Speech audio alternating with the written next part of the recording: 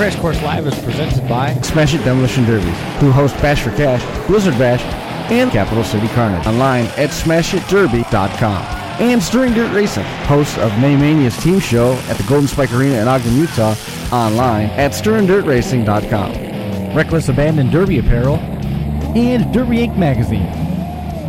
This is the Crash Course Demolition Derby podcast, recorded live at the FingerLakes1.com studios in downtown Seneca Falls, New York.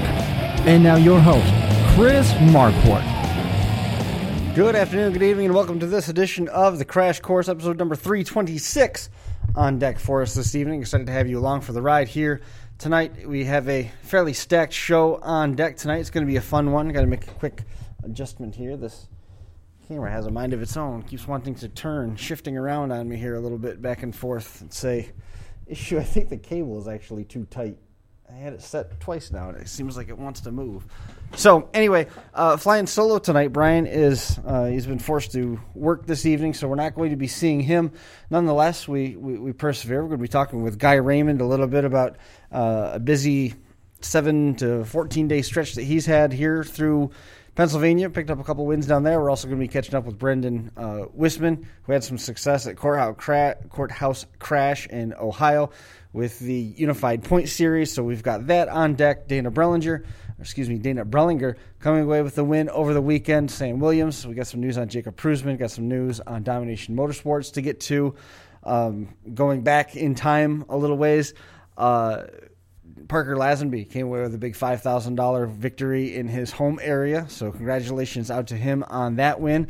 Birthday wishes out to Patrick Osmond. Pat had a birthday since last time we were together. Also had some family challenges, so our thoughts going out to him. The fight continues for James Brown's brothers, Jerry. They were halfway to their goal last time I checked in with them, and I saw a post today from Ed Brewster, a good friend down there in Midlothian, Virginia.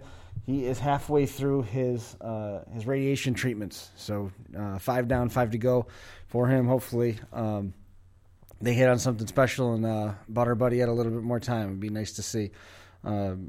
Seeking people that bought more time. Tom Bell, out there, I saw him in face paint on one of his Facebook stories. He, of course, doing well in his recovery from beating cancer again, and out there enjoying the fall season, as it were, hunting and everything beginning to pick up around here. Guy Raymond is waiting in the wings. We appreciate Guy coming and hanging out with us. If you have any questions or thoughts that you want to share with us, by all means, feel free to drop those into the live chat. We've got that being monitored here as well, kind of trying to keep all of the plates on the sticks here, guys. On the line, Guy, man, out in the shop trying to clean everything up. Usually that shop's pretty clean, but when you got a busy couple weeks like you've had, it can get away from you, I guess. Yes, sir. So tell me a little bit about what this stretch has been. Picking up a win at Big Diamond, and then turning around and picking up a win at Penn Can before running second place in the same night. It's a pretty nice stretch of time there for a derbier who doesn't have a hometown to run at right now. Yep, that was the craziest thing, was finding places to run this year. We planned on running quite a few shows this summer that were all postponed or canceled. And the switch the cars up 3 or 4 times between shows was a little bit difficult. Sure. Especially with all the different rules of each show, every show is a little bit different. And this car, I took the Big Diamond, I changed it 3 times, 3 different shows, 3 different styles of bumpers that were mounted. And I was surprised with how well it did. Well, now, why do you say that? Is it because you had so much time putting stuff on, taking stuff off, and Frankensteining the thing together? It was pretty easy. The rules themselves, like I said, I started out, I wanted to run RRE this year. Sure. Up at Road Rage Entertainment with Jason Sherman. And it was a bolt-on bumper rule. So, okay, we can shorten the cars, but we can only bolt them on. So I went with my normal pick bolt-on bumper, just a regular box Ford bumper. And that was pretty easy to convert from that show to another show that allowed plates. Well, halfway through pitting the plates on there, I'm like, okay, well, there's a new show that popped up, like, within a few weeks of it, down at Big Diamond. And I'm like, man, I've already started mounting this on there, and their rules say you're allowed 4x12s, 2 per rail, and I'm like, come on, really? I just started adding the 8x6 bracket for the show I was going to take it to, and then to convert all that over to a 4x12, I just like, you know what, I left it and added one more plate. Sure. So it was just the conversion, like I said, it was about 3 or 4 days conversion between the three of them, but between driving a box truck and doing my own thing on my off hours, it was not too bad. Right. It didn't sound like it was too bad coming over with the wind on there. What was the Big Diamond rule set like, and what was the event like? The event itself, for the first time, I think it's the first time they've ever had a derby down there at that racetrack, and it was my first trip down there. And I'd say I was way underbuilt. I mean, compared to the cars I was running against cars that, you know, the rules strictly said 4x12. Well, I didn't know when I got there that 4x12 means you could put one in front of the other. Some of those cars were plated 24x4. Right. And I just showed up with a little 7x8 plate and a little 3x3 on the top and a basic cage. And I do what I normally do. Like I said, I'm a social butterfly at derbies. I talk to people all the time. Some people say I talk too much, but I went around, met people I never knew before, ran into some people I did know before, and it was a pretty decent show. Like I said, you know, I was surprised it did as well as it did. I met some new buddies that I've never knew in my life. I finally met some people that were out of the area and seemed pretty cool and have a lot of the same interests and build styles as myself. Mm-hmm. You took a Toyota down there? Yes, I took a 01 Solara I picked up in Scranton, PA for $100, and it was sketchy on how we picked it up and brought it home, but we got her home, and she seemed to be pretty solid, run good. I knew nothing about it. We built it, like I said, 3 different times, and it's the basic build for all cars, and I'm surprised I came away with that, because there were some cars down there that were way better than mine, and everybody says it all the time, it's driver, not car. How did the feature play out then? Feature, what they did is they had, I think it was 52 or 54 cars. Wow. They divided them up into 2 heats. And the craziest thing is they only took 3 from each heat. So to get the 3 in a heat of like 25 to 27 cars with the car I had, I knew it was a good car, but it was just not the par of the cars it was running against. So to get to that point, there was a little making friends and working together. And like I said, it must be that not too many people knew me or know of me. And that's the best part about it. Like I said, I wasn't trying to play that game, but it was the only game I had down there. Sure. You know, and to go out, I knew my car could compete. It just, to win, it was a whole different thing. I never even imagined I would. Well, you put that one under wraps down there, taking an underbuilt car to Big Diamond. Big Diamond, I want to say they've had derbies down there before. I seem to remember Big Diamond and Grandview being on the Smashmaster schedule back in, I'd say, 2012, 2013, somewheres in that time frame, I think. But I could be wrong on that, at least in terms of Big Diamond. So you got that one under wraps and came back home, and 14 days later you head down to Pencan and almost win a pair of them. How'd Pencan go? Well, Pencan for me was like one of those shows where I didn't even know about it until like maybe a week and a half before I went to Big Diamond, and I go, you know what? That was another thing, is that Solara I took to Big Diamond. I up and down about taking it to Pencan, but then the car I was going to take to Diamond I felt was too built, because I do have a limited weld car sitting in the garage. Sure. I don't want to tow a car that I know blatantly is overbuilt 3 hours from home to have it get cut apart. Right. You know, so I'm like, you know, we'll just take the Solara. Did well with that. Brought the Solara back from Big Diamond. Surprisingly, after the feature, it was still a straight car. So I basically just fixed the back 2 tires, made some clearance, changed the plugs in the car, because loading it on at Big Diamond, it made a pop noise and started running really, really bad. So I figured maybe it was plugs or something. So I stuck plugs in it, ran perfect. So I said this one's going to go to Pencan, because that's where it was going to go in originally. Right. And then 4 days before the show, I had a Avalon sitting here, 98, 99 Avalon, that it's a pretty rusty car. I wasn't going to lie to anybody. It's bad. And I said, if I'm going to go that close to home, because Penn from my house is only probably about 40 minutes, I'm going to take 2 cars, just because the pre-ran doesn't seem good enough, and for $1,500, why not take 2, have double the chance? And that's what I did. I took 2 down there, and the first heat, when I ran the rusty car, I got tracked pretty much in the driver's door from the word go, and most people would fluster them, get them angry.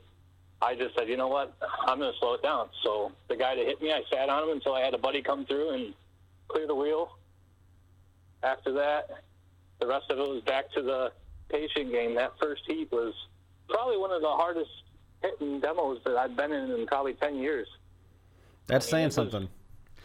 I mean, that's saying a lot when you think about some of the places that you've been over the last 10 years. You know, with some of the events that we've seen at Broome County and some of the trips that you've made to Morris for various events. That's saying something.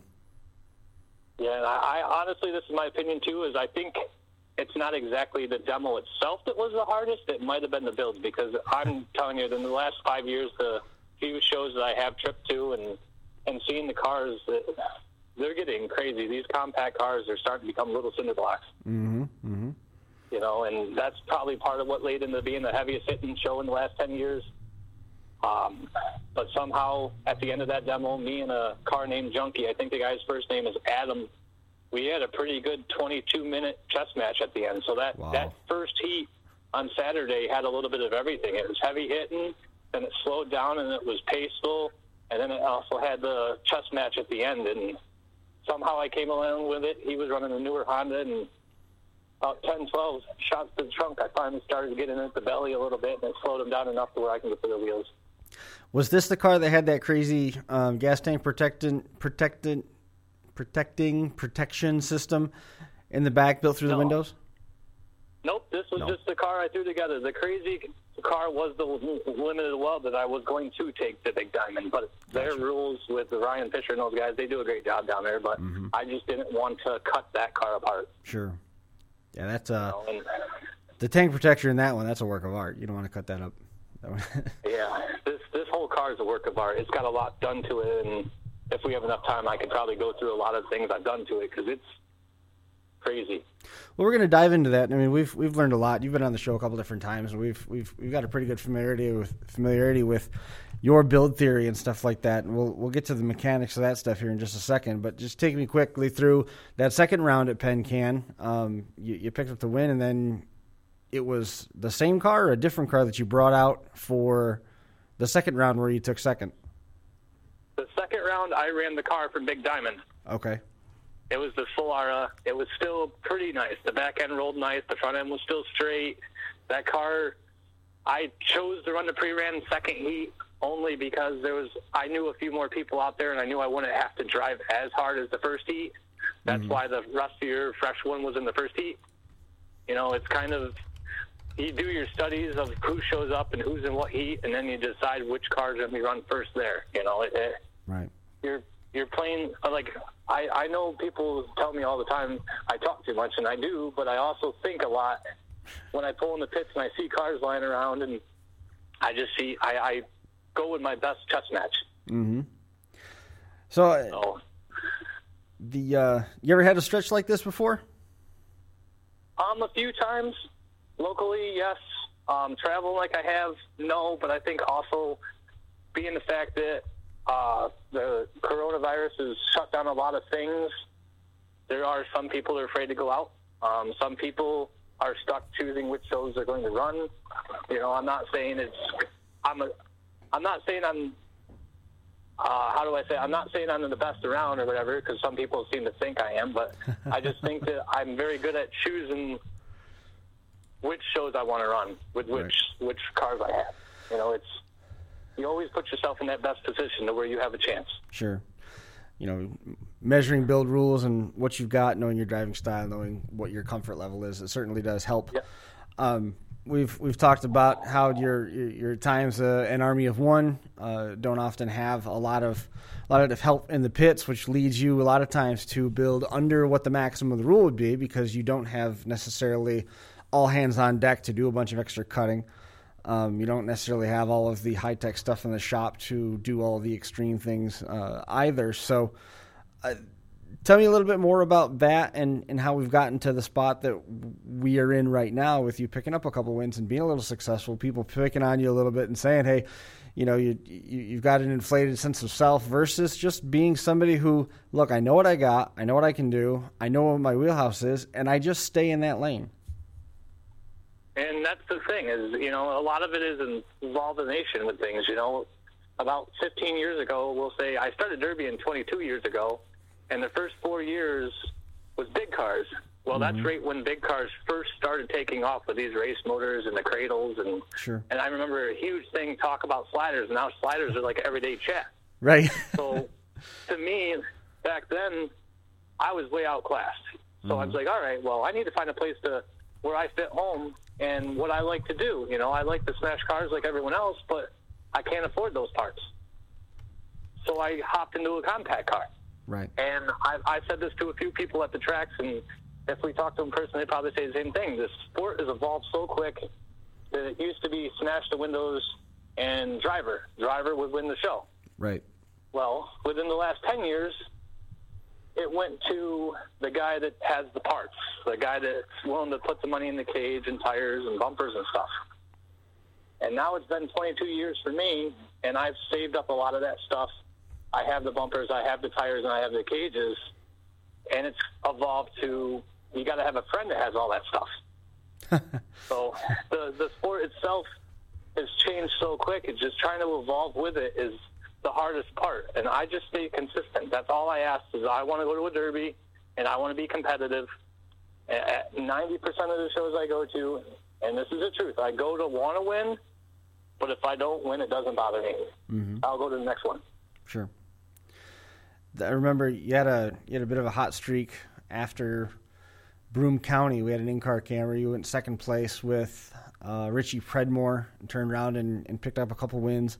And the weeks following that, running around back in the days with Eddie Bello as regular. I think that same weekend you got a win in Vans. This is going back probably 2011, 2012, something like that. And then had a little bit of a rebuilding period and got back into a swing where you picked up a couple more wins back in 2015, 2016. And it culminated really a couple years after that when you had that big run. I think it was 2015, 2016. And it culminated with that big run that you had at, I think it was Wheel Days. Had a strong showing there. It all started Wheel Days, I think, that year. Yeah. It's a little bit cyclical. Is it a product of using all of the stuff up and then having to rebuild so that you've got everything in terms of spares and the parts, or is it just luck? I think a lot of people would say luck. A lot of people would tell me that I know more than what I know, but I think it's a combination of everything. Like I said before, I think it's the evolution. You have to build and adapt. And with the times we're having now, I know everyone's got an opinion, but I think the times with now is a lot of people are overlooking the little things. They're more worried about building these monster cars in our area, I'd say. I'm not going to say other places, but around here, people are too busy with having these cars that look nasty with a bumper and a tire and stuff like that. And they're too busy focusing on the bumper and the tires and the cages, and they're not looking at the littles. Right. Sure. Between the suspension and the CV shafts and the tie rods and all that stuff, people are, yes, they're trying to build to progress to compete, but I think they're progressing too far. Yeah. And I'm still keeping basics. My cars still are just a car with a bumper, cage, and tires, and a lot of littles. So, like you said, I've had a few runs here and there, and I think the runs consist with being persistent, and not giving up. There's a lot of times that between the years from, we'll say, my runs have started since 2009 when I won my very first feature, and we're back here in 2020 now. 11 years later, it took me 10 years to win my first feature. And 11 years later, I'm still doing the same thing I've been doing, just picking up more wins. Sure. And maybe a lot of it is luck, but also I've been running enough of the same cars over and over. I know exactly what's going to break and what's it going to do. Right. Mitigating your risk factor in the long term there. I get that. Now, in my time around the state, going to some different events, different places, within the state. Some of the in Northeast, for that matter, a lot of the conversations that I'm running into are the drivers are bored of building that. They still want to be able to use their lower cradles. They still want to be able to use their sliders. Still want to be able to use their rear ends because theoretically those are just about lifetime buys. By the same token, they're tired of having to put all the extra time into the builds and things like that. So I can see a little bit of a different side of it. But at the same time, in the different conversations that I've had, and there's been a number of them in the last 10 years, you're a Derby purist. You're a guy who worries about his hometown fair first, worries about making sure that the bills are paid before you get involved in a demolition derby. You like the idea of the knock the glass out and go derbies versus the stuff that's a little bit more built. And you gravitated home first. How is it that we got to a point where you're going to Pennsylvania and winning derbies this year? Well, the reason I'm heading to Pennsylvania is there's two reasons. One, Pennsylvania is the only place having derbies this year. Fair. Two, I'm a Pennsylvanian. I came from Pennsylvania. I was born in Pennsylvania. I lived there till I was about 12 years old, and we moved to New York. Mm-hmm. Mm-hmm. So to me, it's kind of like a homecoming. Get me able to go down there, meet guys I've seen. There's a show down in Pennsylvania I've been going to for the last 10 years. Every time I go, I meet somebody new in my family.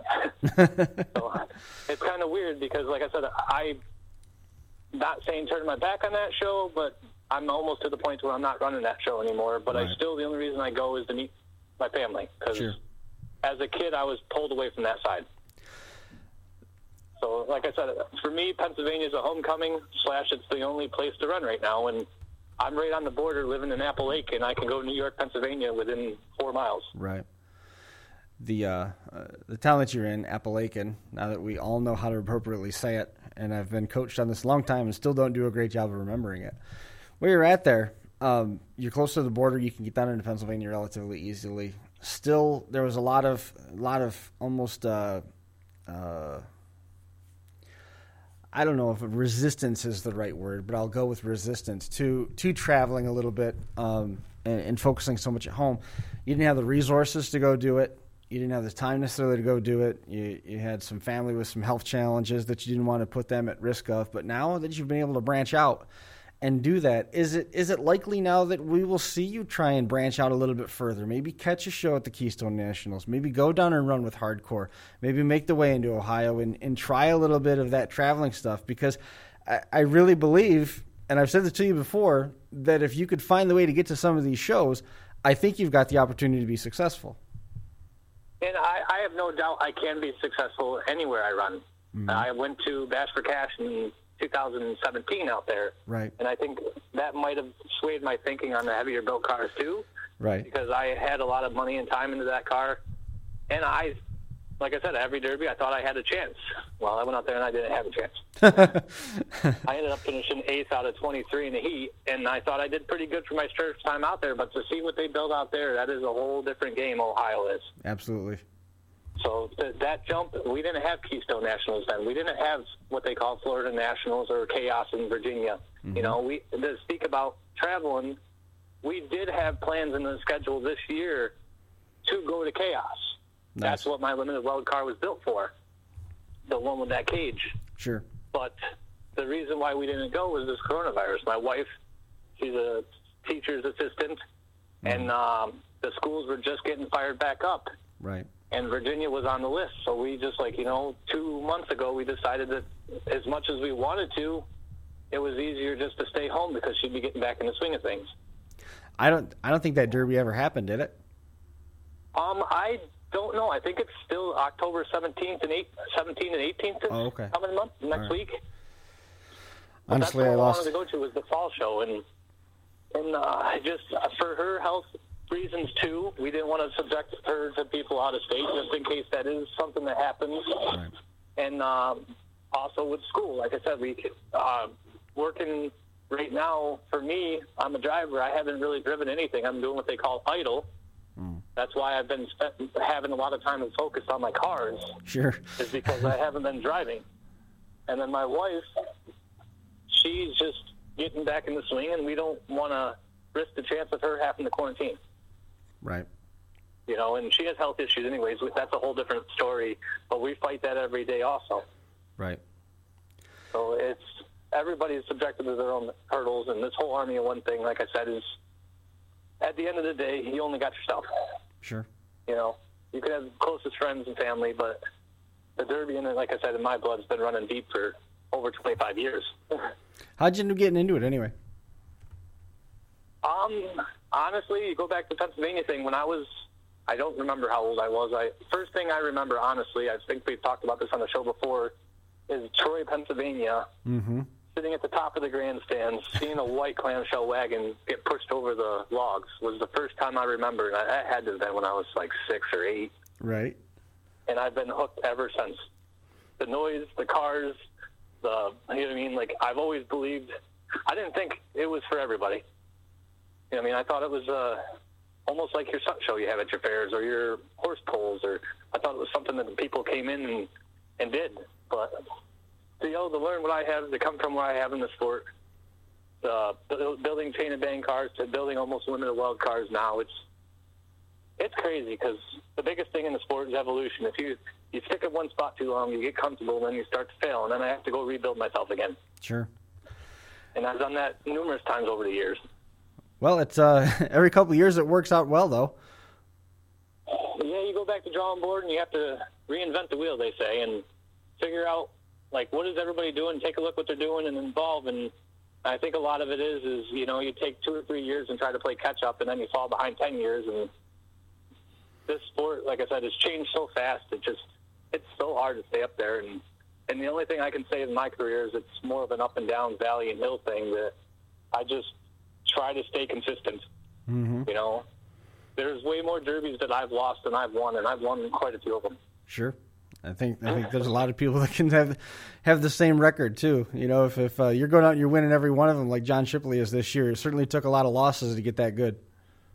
Yeah, and that's the thing, is I taken my fair share of bumps, bruises, headaches, nights before out here till 4 a.m. building cars, and it's just, you learn from those mistakes, and that's a lot of where I don't overlook the little things. I try to make sure I go over my car the night before, and then I also go over it the morning before I load it. And then right before pull on the track, I'm looking at it again. Right.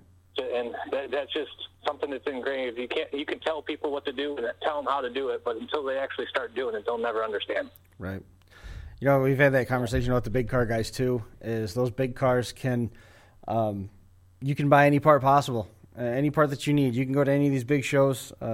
Bash for Cash is a great example. Bash for Cash, Blizzard Bash, Capital City Carnage, any of those events. Winter Slam's not exempt from this either. You can find everything you need to build a car in the pits that day. You bring a tall enough stack of cash, and even if the ink's still wet on those hundreds with all of them having the same serial numbers, you can buy anything you need in the pits that day. And contacts are starting to get that way too.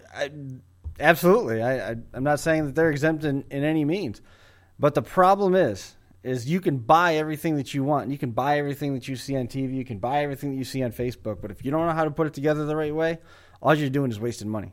And there's no replacement for seat time. We talked about this just a couple of days ago when you and I were talking, is there's no replacement for preparation, no replacement for experience, no replacement for seat time. Those factors can trump any amount of money that you invest in your car, regardless of the level, whether it's a Lumina or a Toyota, a clamshell wagon, or a 75 two-door GM. It's just that there's no replacement for those three things, and those are intangibles. You can't buy them to put them in your car to begin with. You have to either have them or don't. Yep, and that's the thing, is it's know-how. A lot of it is know-how, know your car.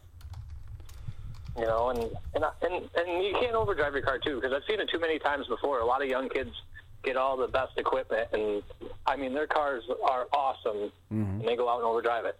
Right. And that's the thing too. Christy Germain's in the live chat. Camarino Box by Jeff Hughes Fab Farm. Not wrong. You can buy everything you need from. You're a run it as it comes guy, right? You don't do a lot of motor swaps, do you? No, just in the last 2 years, I've started changing a few of the bad 6-cylinders I get, but most of the time I run whatever comes in it. And then, like I said, the 6-cylinders from the 4-cylinders, the only difference between a 6 and a 4-cylinder Toyota is the 6-cylinders have a little more power, and the wiring is a lot more difficult than a 4-cylinder. But the reason why people, I think, are gravitating to Camrys is because of all the little bolt-on parts they have. They make it simple to build one. Sure. You know, if you got a 6-cylinder out there, I think a 6-cylinder would outrun a 4-cylinder all day. Yes, the heat's a factor, but that's where experience comes in. That's where at Penn Can Saturday, it come down to me in a little 4-cylinder Honda. I had a 6-cylinder Avalon, and he just overheated his car. And that guy was a good, smart driver. We ran for 22 minutes, and I had a 22-minute heat feature. At the end of that 20 minutes, it was the first 16 minutes, and then it went for another 22 with no water in my 6-cylinder. Wow. So that was all foot play, you know, trying to figure out how hard to push, and then if he was pushing, hit or neutral and wait. And when the radiator hose blew early, I just sat back and waited and let the thing clear out. And it's just know-how. Your cars, you got to know what you're running. You can't just show up and drive it through the wood. That is a fact. You said it all right there. We got Brenden Whisman waiting here, and we're going to be getting with him. Is there anybody that you want to make mention of or recognize here before we let you go? Everybody who's stuck around over the years, you know, I appreciate helping everybody who needs a hand. You know, between my buddy Tyler, my other buddy Brent, there's guys I met at the track that I don't even really know their first name, but if I see them, I can tell you who they are. And it's just, my wife, she lets me out here every single day that I'm not working, and when she's at work, I'm turning wrenches. Sure. Well, I mean, that's you got to make time to make money, right?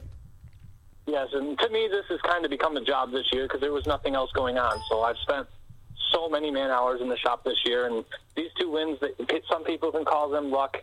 Some of my friends call it overdue because I've been out here every day, sun up, sun down, as much as I can, you know, and the fine shows to run, like we said earlier, the fine shows to run are few, far, and in between, and when you're a diehard derby guy, you're going to find some place to go. Right on. You know? Well, Guy, we've said it all. I always enjoy when you come on the show. We could have soaked up the whole hour bouncing back and forth the ideas and some of the theories and some of the thoughts, and recapping, doing some bench racing and going back over some of the wins and successes and stuff that you've had. I look forward to doing it again. And congratulations for sure on the win at Big Diamond down in Penn Can. Yes, it was a fun time. To say the least, I'm sure. Yes, sir. Now on to the next one. Very well, man. Well, good luck. Stay in touch, and we'll be talking to you soon, I hope. Yes, sir. Thank you, Chris. You bet, man. We'll talk soon. Bye. Thanks a lot. There goes Guy Raymond. Appreciate Guy making some time to come on the show and hang out with us here for a little while. It's always got a unique perspective. I enjoy having conversations with Guy about Demolition Derby and where things are at and how things have evolved. And I don't think anybody's going to argue that the sport has definitely evolved quickly and evolved in a way that probably none of us saw coming at different intervals. Well, we got a quick moment getting Brenden on the line, tell you a little bit about Smith Metalworks. Smith Metalworks online, smithmetalworks.info. Experience and passion second to none. Smith Metalworks is an all-purpose fabrication shop that is taken... Brenden? You there? Uh-oh. Hello? All-purpose fabrication shop that has taken the Northeast by storm. Smith Metalworks features more than 40 years of combined metalworking experience. The hallmark of the product line is the pointed and flat front bumpers. You also don't want to overlook that super stock front bumper either. It is a premier bumper. Flat bumpers have been going on the backs of most of these machines. They can be stuffed or in hollow. There's also a compact version of the pointed bumper. Other items include the Crown Vic door skins, battery boxes, engine mounting systems, and pedal combos and shifters. The shop offers all the odds and ends such as distributor clamps and welded centers. Be sure to ask about their GM floor liners as well. In-person locations in Mercer, Uniontown, and Bethlehem, Pennsylvania, or they can ship it to you. Jump online at Smith Metalworks, smithmetalworks.info. Jeffy's Fab Farm, we made a reference to them here just a moment ago. Jeffy's Fab Farm is where you can buy a Camry in a box. They've also got all sorts of engine components, which is really where they made their mark in Demolition Derby with the LS conversion components, and all sorts of Derby credentials also came on the heels of the various header offerings, which originally started just as a, hey, might be fun to make some headers for my buddies. Had a great conversation with Jeff Schumann here a couple days ago. It was awesome. We talked for probably 45 minutes or an hour. It was awesome. I really, really enjoyed the company, and he was running quarterback for Jeff Hughes Fab Farm throughout the whole thing, directing traffic and telling folks what to weld together and what to cut up next. Jeff Hughes Fab Farm just released the solid 4-cylinder Camry engine mount and also released new header options for the Hyundai Elantra. The Elantra both has 1.8 and 2.0 liter displacements, and the headers fit those. Store offers bumper-to-bumper selection, including fuel and air parts, suspension and transmission items, steering components, pedals, shifter, switches, and gauges if you need it. It's on the farm at jeffysfabfarm.com. Unified Point Series, we're going to be diving into this here in just a minute with Brenden Whisman. Brenden had a heck of a run over the weekend at Courthouse Crash.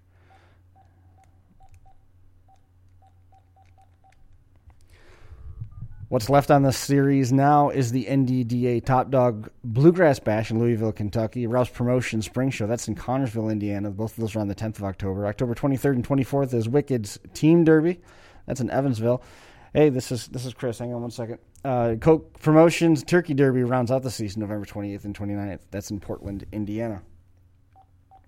We've got Brenden on the line now as well. Points at this point, John Shipley, he's got 96 points, and Don Santel, he's got 90. Notice both of those went up by 10 each, so that's a good sign that both of those picked up wins. We'll get into that. Jeremy Riley, 62 points. Matt Wingrove with 50. Travis Pennick in fifth with 40. Then Jesse Bates. Hang on one second. We'll get you all squared away in just a moment. Jesse Bates, Nick King, and William Close tied for seventh. Rick Furster, Jack Drenovich, and Richard Davis in a tie for ninth right now. Smash It Demolition Derbies, they've got one event left on their schedule. That's the Fall Cleanup Event. Pro Stocks, Modifieds, Trucks, Street Stock Full-Size, Street Stock Compacts, Stock Minivan, Truck, and SUV also out there, along with the Smash It Compacts and the Power Wheels. That is the last event on their schedule. Online for additional details, smashitderby.com. So we've got Brenden Whisman on the line, we think. Is everything all right, Brenden? Can you hear me? Yeah, I can hear you. All right, excellent. Brenden, man, congratulations on the win this weekend. Talk us through it, coming up with a win in the rear-wheel drive street stocks at Courthouse Crash. I was just, another derby with some of my best friends. It was a real good time. I ended up getting pretty lucky and threw a surfing team belt pretty early, but, fought through it and drove my way down to the bottom. Couldn't ask for a better outcome. I guess not. Other winners on the weekend, Tony Penwell picked up a win in the pro stock side of things. Brian Cassidy and Caleb Borgid, second and third. Two-man team was Ricky Duggins and Dan Rees winning there. Matt DeGroat and Kelly Taylor teaming up for second. Corey Foster and Mike Owens in third. Brenden had to beat Braden Cole and Logan Harsh through the top three in the rear-wheel drive street stocks. Full-size modifieds, Josh Reynolds winning there. Adam Wilson, Taylor Mazdeni taking third. Front-wheel drive street stocks was John Shipley over Robbie Karen and Colin Webb. And then in the minivans, it was Donovan Howard winning over Kevin Evans and Ryan Teichner. So good win for them there. Tell me about this weekend. I know it's just another derby and stuff like that, but I guess maybe I'm the one that's behind. Have you spent a lot of time in the full-size cars? I remember, it seems to remember in the back of my mind that you guys were focused on street stocks last time I talked to you, on compacts last time we spoke. Yeah, me and Dad kind of jumped into it head first with the compacts and the youth class at Bash. Mm-hmm. Had a lot of luck, and I got older and kind of outgrew that class, so we figured jump into something different. We started around these, and Dad had a lot of early luck, and he couldn't have asked for a better comeback after 12 years. Yeah, that's you guys got 2 wins, right, in the youth class at Bash for Cash? You won back-to-back? Second the first year we ran, and then we came back and won the next year. Gotcha. And in one of those years, you guys were in danger of not making it, or you had to pull out of the RC feature. Ended up winning the RC feature and went out there and picked up the win in the compact youth class, correct?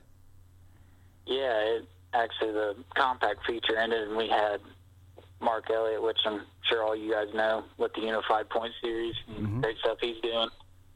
We had him pull my car through inspection, and we dropped the RC stuff and hopped on the golf cart, and by the time we got to the track, everybody else was pulling on, threw our helmets on, and went out and did our thing. It was a close one. And your dad had to come back, and now you get to share in some of that success too with the full size stuff. Can you walk me through some of the finer details of the feature at Courthouse Crash? I mean, was there ever a point where you looked around and said, "This thing's mine to lose"? I try to stay pretty confident when I'm out there, no matter what situation I'm in. Mm-hmm. But when I knew it was down to 5 and everybody else was getting hot, and I wasn't steaming or nothing yet, and I kind of figured if I kept doing what I was doing, I'd probably be okay. Did you have any like an aftermarket engine or anything like that in that to have it stay cool that long, or was it just a stock engine that you took care of? No, it's stock 4.6. I have a Crown Vic motor that came in it. Had 119,000 miles. Well-kept car. It was definitely a pain. The Tuesday before the Derby, I lost drive in the transmission. Oh no! So we kind of had to grind on it the next 3 days or so to get it ready. What did you do to get that thing put back together? I had a lot of help from some really good friends of mine. Yeah. Wes Money Break with. Was it something internal on the transmission?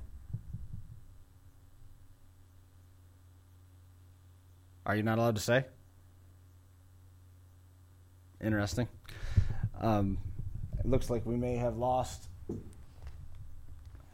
like we got you still. I heard a pop in the phone. Thought perhaps we still had Brenden there. So we'll. Brenden, you still there? I got nothing on you. Yeah. You there? Not bad. Okay. What happened inside the transmission where you lost drive? See, we don't really know what exactly happened. So Wes just waved the magic wand over and it healed? No, it was we pulled it. We didn't really know. We don't know much about the stock Gotcha. transmissions that come in them. So Jeff pulled a tranny out for me, and we got switched as quick as possible. Gotcha. And just tried to do our thing. It all worked out. They say the hardest cars are your biggest winners. Right. Is there anything left of this? Is it going to run again? Yeah, actually, we're pulling the front end down right now for Connorsville next weekend. Gotcha. So that's the Alex was excited to go and tape there, but isn't going to be able to wasn't able to make it go at Courthouse. That's unfortunate. So you're looking at going to the Connorsville, Indiana show. Is this tied at all to chasing points, or is it just a matter of being able to get some derbies in at this point? It's been a crazy year. We're trying to derby where we can, but I'm not chasing points. I'm more or less there for the ride and doing what I enjoy. How tough has it been for you to find places to run? I mean, there's been a handful of events that have happened in and around Ohio, but you guys have been facing all sorts of uphill battles in terms of grandstand events at county fairs due to the state-subsidized entities and things like that. So there were certainly some uphill challenges in Ohio, just like what we saw in New York. So compared to what you had planned to do, how many derbies did you actually get in this year? So normally we just run our county fairs and, whatever pops up, just depending on the cars we got left. But we got pretty lucky with Indiana being pretty open, and Portland seemed they always have a show every other weekend, it seemed like. Right. So we always seemed to venture up to Indiana to hit our shows. But we had one show at Preble County this year, real early in the season. Mm-hmm. And me and, some of my good friends went up there, and I ended up getting lucky that night and pulled off the win there. But it's definitely been different, and it sucks not to have a fair or nothing. Right. Because that's more or less pride around here. I understand that. We've seen some absolute dogfights over a $500 payday and a 2-foot trophy, just because it was the hometown fair, and that's where the bragging rights come from. So I can appreciate what your thinking is on that front. Now, with the assumption that next year is going to be back to normal, and all your county fairs are going to be open again, are you still going to be willing to make that trip into Indiana because of the impression that some of those guys have left you, or are you going to refocus back on the old schedule, if you will? Honestly, yeah. I mean, I'm not going to say no, but yeah, Indiana's been great. You know, all the promoters have been real fair. Couldn't have asked for, you know, a better group of guys to run all them fairs. Props to all of them for, you know, keeping it fair and, you know, just putting on the best show they can. So I'll probably end up going back over just to, you know, support them. Are we going to be seeing you at any of the big ticket events that happen in that part of the country? You know, you've got plenty of experience on the big stage with the success at Bash for Cash. Now we're going to see you in a full size? Yeah, it's always on my mind, you know, going motor swap or, you know, going a step up. You know, I'm having fun with what I'm doing now, and you know, if the situation arises and I get a chance to put a motor swap car together, go to a big ticket show and try my luck, and that's never, you know, out of the window or nothing. Sure. Interesting. So help me out with something here, because I missed it. Your dad had gotten out of Derby for 12 years, so that takes us back well before you were running at Bash for Cash. Did you get him back into the sport as a whole? Yeah. Yeah, time came around where I was tall enough to reach pedals on something, and we got into mowers, and lawnmowers was a big thing for us for 3 or 4 years. And I forgot about that. That's right. Yeah. We decided to build a youth car and, you know, found a Lumina like 5 minutes from the house. Dad, being as picky as he is, did a bunch of research, and, you know, 14, 15-year-old me went out and scared him half to death. And from there it was off to the races. So once you got to the point where you could drive on your own, did he get into the compacts too? Or did he get back into the full-size stuff and you were still into the compacts running by yourself? No, we ran the Bash, and, you know, we after the year I had won, I think it was 16, he took the Lumina to, I think it was Lebanon, and we went out against a bunch of AMCs, and then he ended up driving, and I was riding passenger, which I would never wish that on anybody. But he ended up getting second with it, which was pretty cool. Right. And then after that, we just started, you know, buying Vicks here and there, and ended up going to street stock. And Dad quit in 05 after Connorsville, Rumble at the Rock. He had won that show, and, you know, my sister was born at the time, and he just decided it's time to go. And once, you know, as I said, once I was old enough to reach the pedals or do stuff on my own, it was game on, because it's been in my blood. Can't deny it. Have you ever thought about any other types of motorsports, or has it always been some sort of combative motorsports like this? Yeah, no, not really.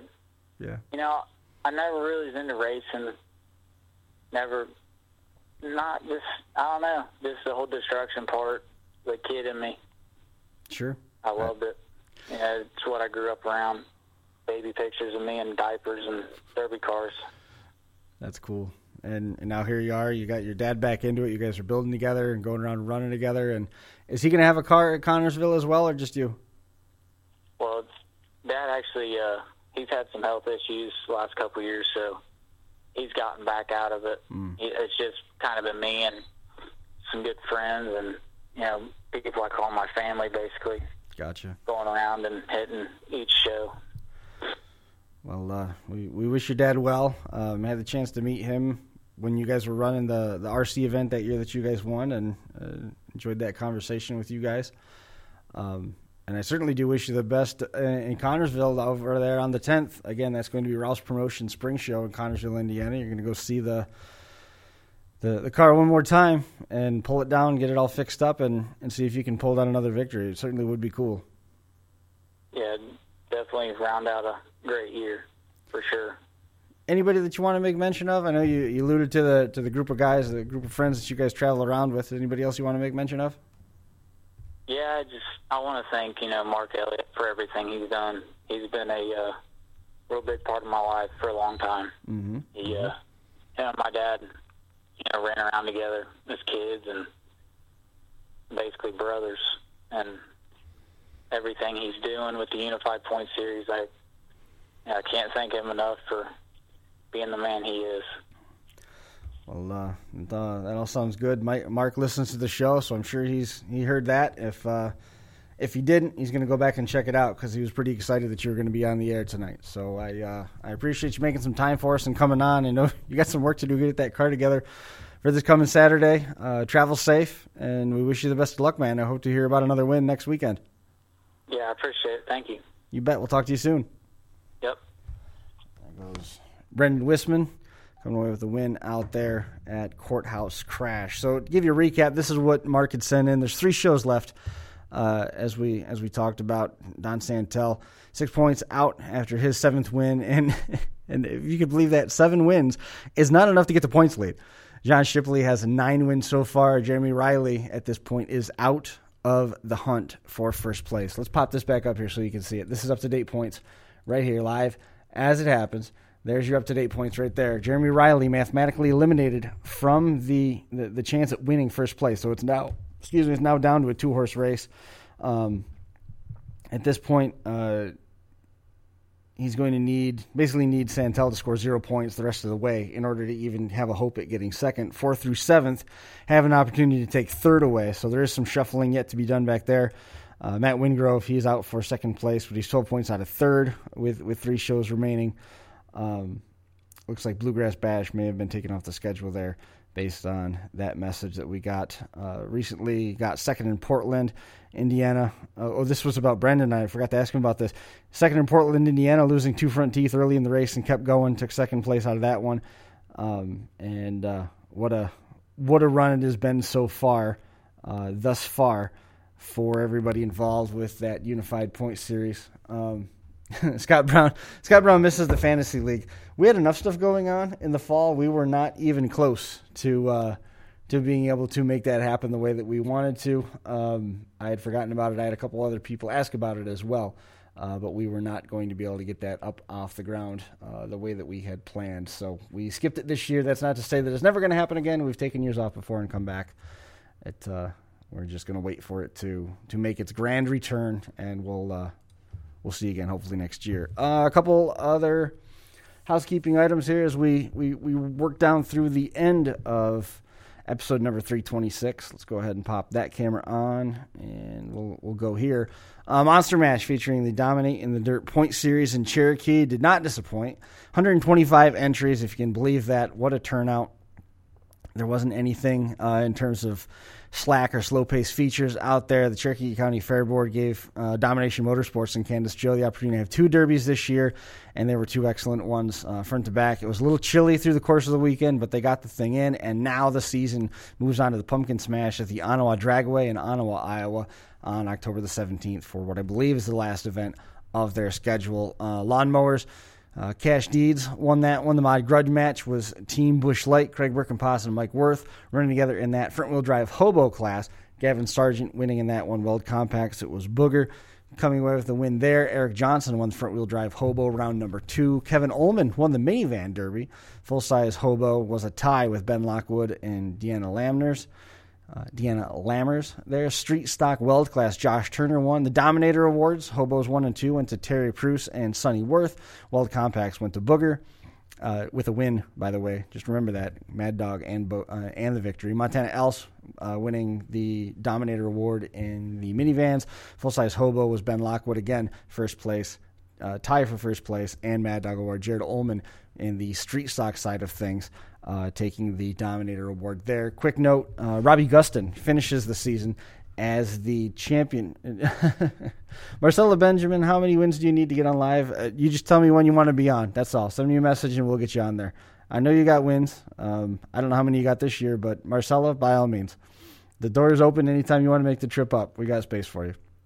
Robbie Gustin, won the Domination Points Championship this year. Didn't even look like he was going to have a point season when things got up and running and turned it around, and now he's celebrating with his new bride, and everything is great for Robbie Gustin taking that Points Championship home. A couple other victories around the United States. Sam Williams came away with a win in Chamberlain. Dylan Rohrbach was second in that one, and Dana Brellinger, 2 years out of the car, came away to pick up the win in St. Genevieve, Missouri over the weekend as well. Congratulations to Sam. Finally got everything to work right in the car, and it was a well-earned battle coming with a win there. Dana Brellinger back in the car after 2 years. That was exciting to see. Monster Mash, again, is the penultimate event for Domination. Pumpkin Smash at the Ottawa Dragway, October the 17th for them. And then our last big winner of the weekend, Jacob Prusman and his lovely wife welcoming Maren Joe into the world on October the 1st, 7 pounds, 8 ounces, and it looks like everybody is doing well, according to Facebook. Congratulations out to the Prusmans on extending their family. We appreciate it. Marcellus says, sounds good, so it looks like we don't have to worry about booking the second half of the show. We don't have to worry about booking the first half of the show next week. I'm going to hold you to that. There's Will Steinbeck checking in here at The Wire. We are just about done and out of here. Episode number 326. It was a good one. We appreciate everybody who tuned in to be part of it. Brian, again, he couldn't be here. I know he wanted to be. I got ordered to work, so we'll be catching up with him here later in the week. And then coming up on Saturday, I'm doing the play-by-play for the Hometown Havoc event with the Realistic Derby Project. Looking forward to getting that one in the books as well. Again, if you got any news, notes, or anything that you want on the show, shoot me a message. We'll get it on there for you as best we can. Look forward to catching up with everybody here in the coming days as we get more stuff put together, as we get ready for episode number 327. Right back here again next week. We're looking forward to seeing you there. Thanks so much for tuning in. This has been Crash Course. That's going to do it. We'll see you.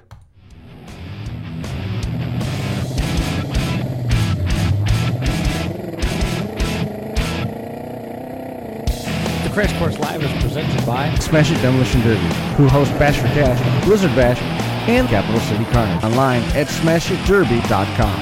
And Stirring Dirt Racing, hosts of Maymania's team show at the Golden Spike Arena in Ogden, Utah. Online at stirringdirtracing.com. Reckless Abandon Derby Apparel, and Derby Inc. Magazine. This is the Crash Course Demolition Derby podcast, recorded live at the FingerLakes1.com studios in downtown Seneca Falls, New York.